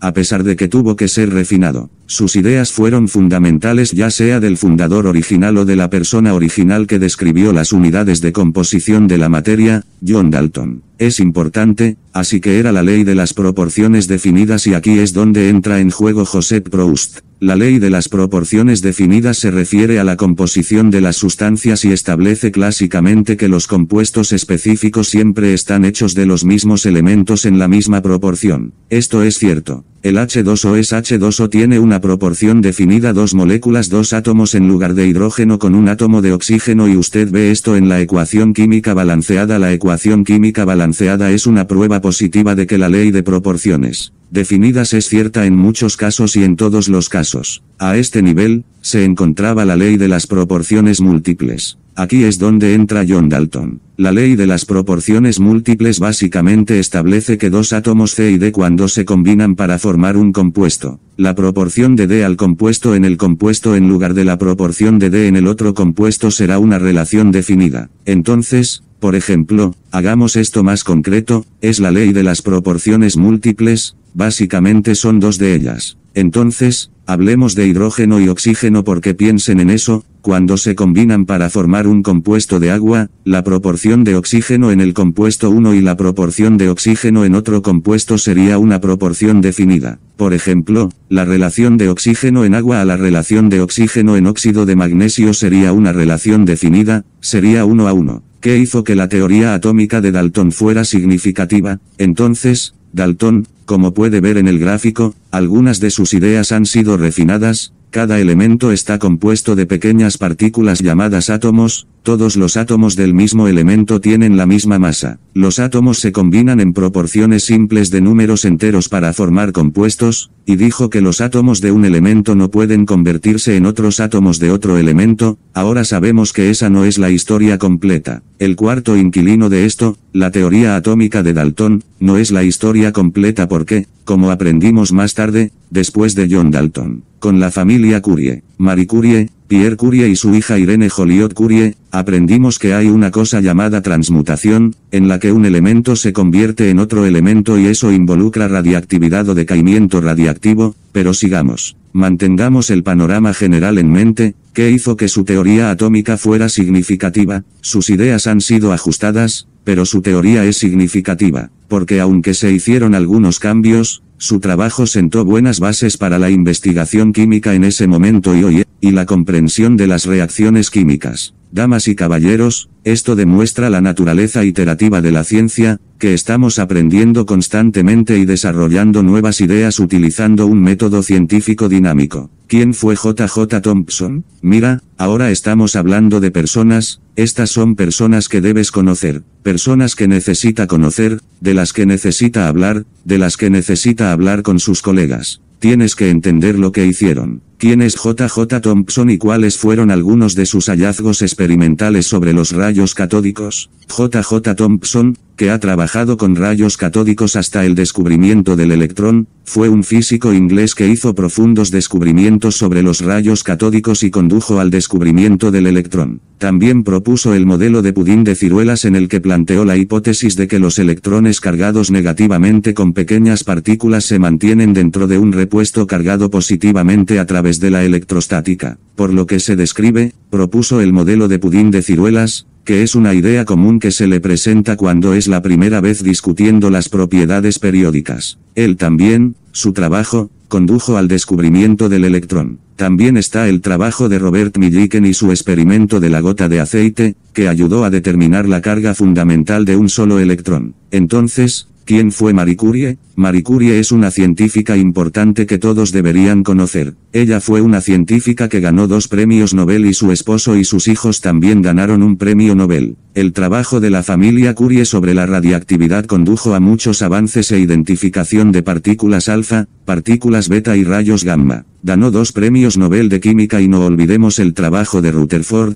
cuya teoría nuclear fue fundacional. Describió la mayor parte de la masa de los átomos y toda la carga positiva como depositada en el núcleo o colocada o situada en el núcleo. ¿Quién fue Ernest Rutherford y cuáles fueron algunos componentes de su modelo nuclear? Así que Rutherford fue un destacado físico nuclear cuyo trabajo condujo a un mayor desarrollo de la teoría atómica y se desempeñó como director del laboratorio Cavendish en la Universidad de Cambridge. Su teoría nuclear tenía ideas en torno a lo siguiente para el átomo: la mayor parte de la masa y todas sus cargas positivas están en el núcleo. La mayor parte del volumen del átomo es espacio vacío y el número de electrones son protones iguales para mantener un átomo eléctricamente neutro. Entonces, ¿qué significa eso? La mayor parte del volumen del átomo es espacio vacío en ese punto, lo que te da una idea de que la masa del átomo está situada en el núcleo. La masa de los electrones, es insignificante en este curso por convención. Sin embargo, la masa de los neutrones es una unidad de masa atómica. La masa de los protones es una unidad de masa atómica. El número de electrones y protones es igual. Por lo general, este es el caso en un elemento de estado fundamental neutral estable y esos son iguales. ¿Vale? ¿Quién era James Chadwick y qué descubrió?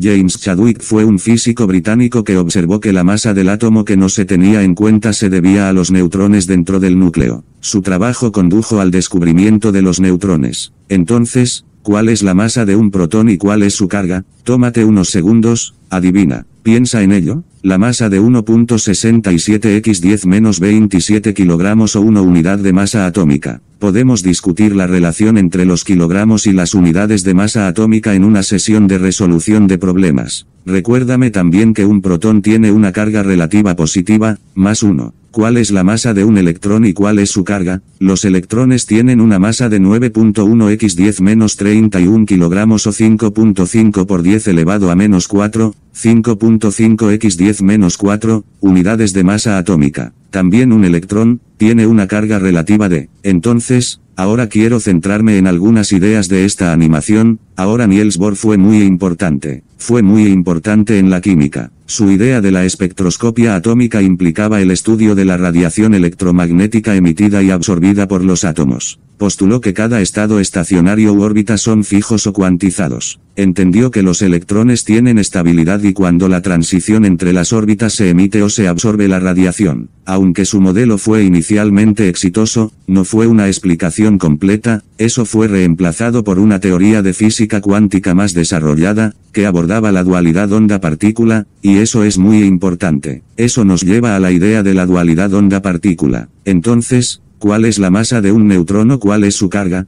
Justo antes de que hagamos la transición a la dualidad onda-partícula, sigamos repasando algunos conceptos fundamentales. La masa del neutrón. Un neutrón tiene una masa de 1.67 x 10⁻27 kilogramos o una unidad de masa atómica. Además, un neutrón tiene más bien una carga relativa de 0. ¿Cuáles son los símbolos para el número atómico y la masa atómica? El símbolo para el número atómico es Z y el símbolo para la masa atómica es A, así que ahora analicemos la idea de la dualidad onda-partícula. Entonces, antes de llegar a la dualidad onda-partícula, quiero presentarles el experimento mental del gato de Schrödinger. Antes de que lleguemos a la dualidad de partículas, quiero presentarles eso, y luego discutiremos la dualidad de partículas de onda. Pero en realidad, antes de mostrarles las imágenes y describirlas en el formato, solo lo discutimos, me gustaría mostrarles un texto de referencia que pueden usar mientras realizan sus estudios. Así que esto es LibreTexts de Química y este es un recurso muy bueno para los estudiantes. LibreTexts de Química le brinda una variedad de libros de texto diferentes y recursos que puede usar para empoderarse para aprender. Así que este es el experimento del gato de Schrödinger y básicamente te da una idea de la extrañeza cuántica o la idea de que el comportamiento de la mecánica cuántica es extraño. Introduce la idea de que las cosas, que hay igual probabilidad de que ocurran los eventos, pero bajo la observación, uno es definido o uno es más discreto, uno es discretamente conocido bajo la observación, es realmente conocido y observado. Entonces,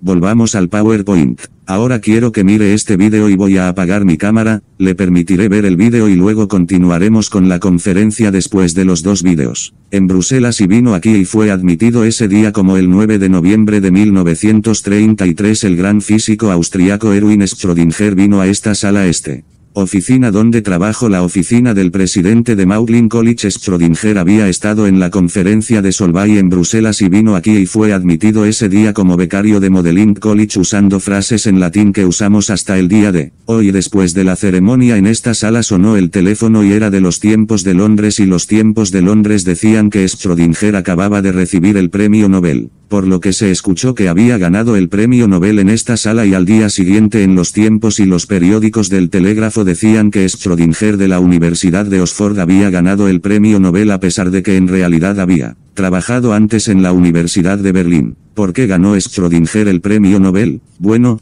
fue por un artículo que escribió en 1926 cuando presentó su famosa ecuación de Schrödinger. Hasta ese momento, la teoría para explicar la energía de los electrones en los átomos realmente se debió al famoso físico Niels Bohr, quien propuso una teoría para explicar el espectro del átomo de hidrógeno, el espectro electrónico del átomo de hidrógeno y ajustando él. Pero la teoría de Bohr no funcionó muy bien para otros átomos o incluso para moléculas, no parecía ser general. Lo que hizo Schrödinger es que ideó una ecuación general que funcionó para el átomo de hidrógeno y funcionó para predecir no solo los niveles de energía del átomo de hidrógeno, sino también las intensidades de las líneas espectrales. Ya sea que estas líneas en el espectro sean intensas o no, él podía predecir esa intensidad y eso era nuevo. Ni siquiera sus colaboradores o las personas que compiten con él como Heisenberg sabía cómo hacer eso y Schrödinger lo hizo con su ecuación y luego Schrödinger en el mismo año se dio cuenta de que podía aplicar su ecuación no solo a los niveles de energía electrónica del átomo de hidrógeno sino a otros problemas como la vibración de un oscilador armónico como a la rotación de una molécula diatómica. La misma ecuación se podía aplicar y daba los resultados que concordaban con los experimentos para ese tipo de problemas y luego Schrödinger se dio cuenta de que su ecuación también se podía adaptar no solo para procesos simples sino también para procesos que dependen del tiempo, de modo que de hecho, hay dos ecuaciones de Schrödinger, lo que se llama la ecuación independiente del tiempo y la ecuación dependiente del tiempo, pero la razón por la que la ecuación se volvió tan significativa es que, de repente, muchos científicos de todo el mundo se dieron cuenta de que no solo funcionaba para el átomo de hidrógeno para el que funcionaba todos los átomos y todas las moléculas en principio y eso significa que tenía aplicaciones notables para casi todo lo que puedes ver depende de los átomos y las moléculas y la ecuación de Schrödinger se puede usar para calcular todas sus propiedades y si resuelves esta ecuación con mucha precisión obtienes esencialmente la respuesta correcta así que fue una teoría muy poderosa que surgió del gran trabajo de Schrödinger en 1926 para todos los átomos y moléculas. Ahora el problema es que, aunque su ecuación era bastante complicada matemáticamente y muy difícil de resolver para algo más complicado que el átomo de hidrógeno, incluso para el átomo de helio implicó una integración y una diferenciación bastante difíciles y así sucesivamente, por lo que realmente no cambió tanto la ciencia en los primeros días. La ecuación fue cuando aparecieron las computadoras. Entonces fue posible usar computadoras para resolver su ecuación y hacerlo con mucha precisión a medida que el tiempo ha pasado más y eso significa que la ecuación de Schrödinger se puede aplicar a átomos de sistemas cada vez más complicados. Incluso ahora incluso a materiales sólidos y también a problemas de importancia biológica, puede hacer cálculos con la ecuación de Schrödinger, por ejemplo, sobre proteínas, enzimas, ADN, etc. Pero en el mundo moderno se ha convertido en una teoría extremadamente poderosa. Es la teoría que subyace en toda la química y biología molecular, ciencia de los materiales, comprender las propiedades y los materiales, puede hacer cálculos con la ecuación de Schrödinger y mucha gente hace eso, incluso en geología. Puede calcular la temperatura en el centro de la Tierra usando la varianza de la ecuación de Schrödinger y así en el siglo XX se convirtió realmente en la herramienta esencial para hacer simulaciones en átomos y moléculas. El otro método antes de Schrödinger fue desarrollado por Isaac Newton. Leyes de Newton y podría simular átomos y moléculas usando las leyes de Newton, pero esos no incluyen efectos mecánicos cuánticos cruciales como túneles como probabilidad que no. Las leyes de Newton simplemente no funcionan para átomos y moléculas, pero la ecuación de Schrödinger sí. Schrödinger vino aquí en 1933 y vino a trabajar aquí en Oxford. Era un becario de mi facultad,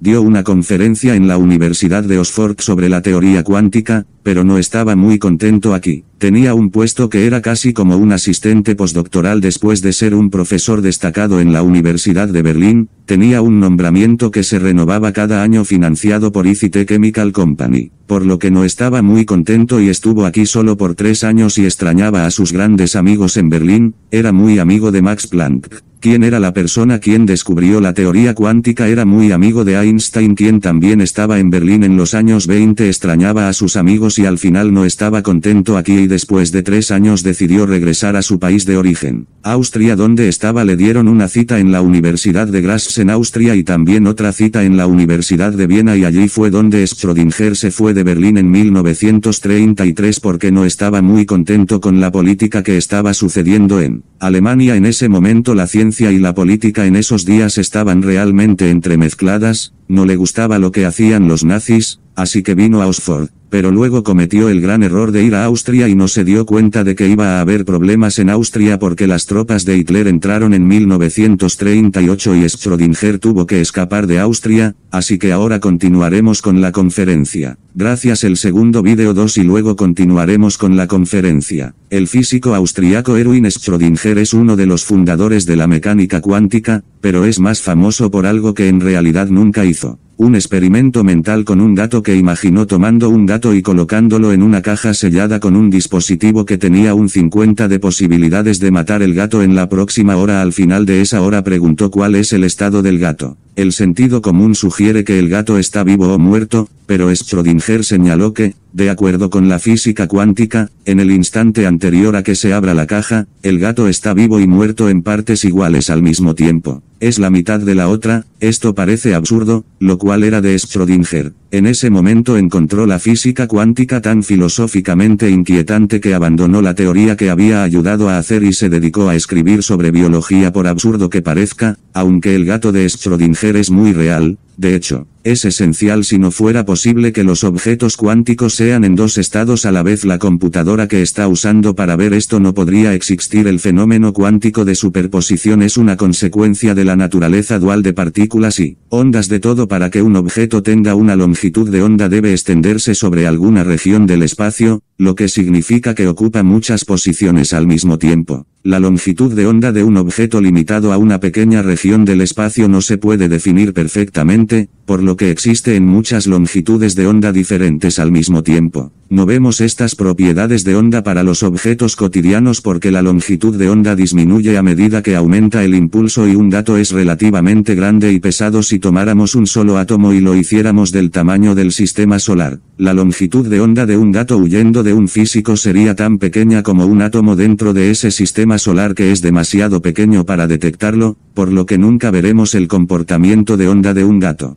Aunque una partícula diminuta como un electrón puede mostrar evidencia dramática de su naturaleza dual si disparamos electrones uno a la vez en un conjunto de dos rendijas estrechas cortadas en una barrera. Cada electrón en el lado lejano se detecta en un solo lugar en un instante específico como una partícula, pero si repite este experimento muchas veces y lleva un registro de todas las detecciones individuales, las verá trazar un patrón. Eso es característico del comportamiento de las ondas y esto es lo que se conoce como el experimento de división joven que obtendremos más adelante en el semestre. Esto apunta a una pista de una de las grandes ideas que discutiremos en la próxima lección, que es la dualidad de partículas de onda. Un conjunto de las regiones de franjas con muchos electrones separados por regiones donde no hay ninguno bloquean una de las rendijas y las franjas desaparecen. Esto muestra que el patrón es el resultado de que cada electrón pasa por ambas rendijas al mismo tiempo. Un solo electrón no está eligiendo ir a la izquierda o a la derecha, pero a la izquierda y a la derecha simultáneamente. Esta superposición de estados también conduce a la tecnología moderna. Un electrón cerca del núcleo de un átomo existe en una órbita extendida similar a una onda. Acerca dos átomos y los electrones no necesitan elegir solo un átomo, pero se comparten entre ellos. Así es como algunos enlaces químicos forman un electrón en una molécula. No está solo en el átomo A o el átomo B, sino en un más B. Esto básicamente está describiendo lo que describimos como distribución de probabilidad, que básicamente está viendo que existen electrones sobre una nube general o región del espacio y no una posición específica amplia, y esto también insinúa la idea de incertidumbre, la incertidumbre de Heisenberg, que básicamente describe que no se puede saber con él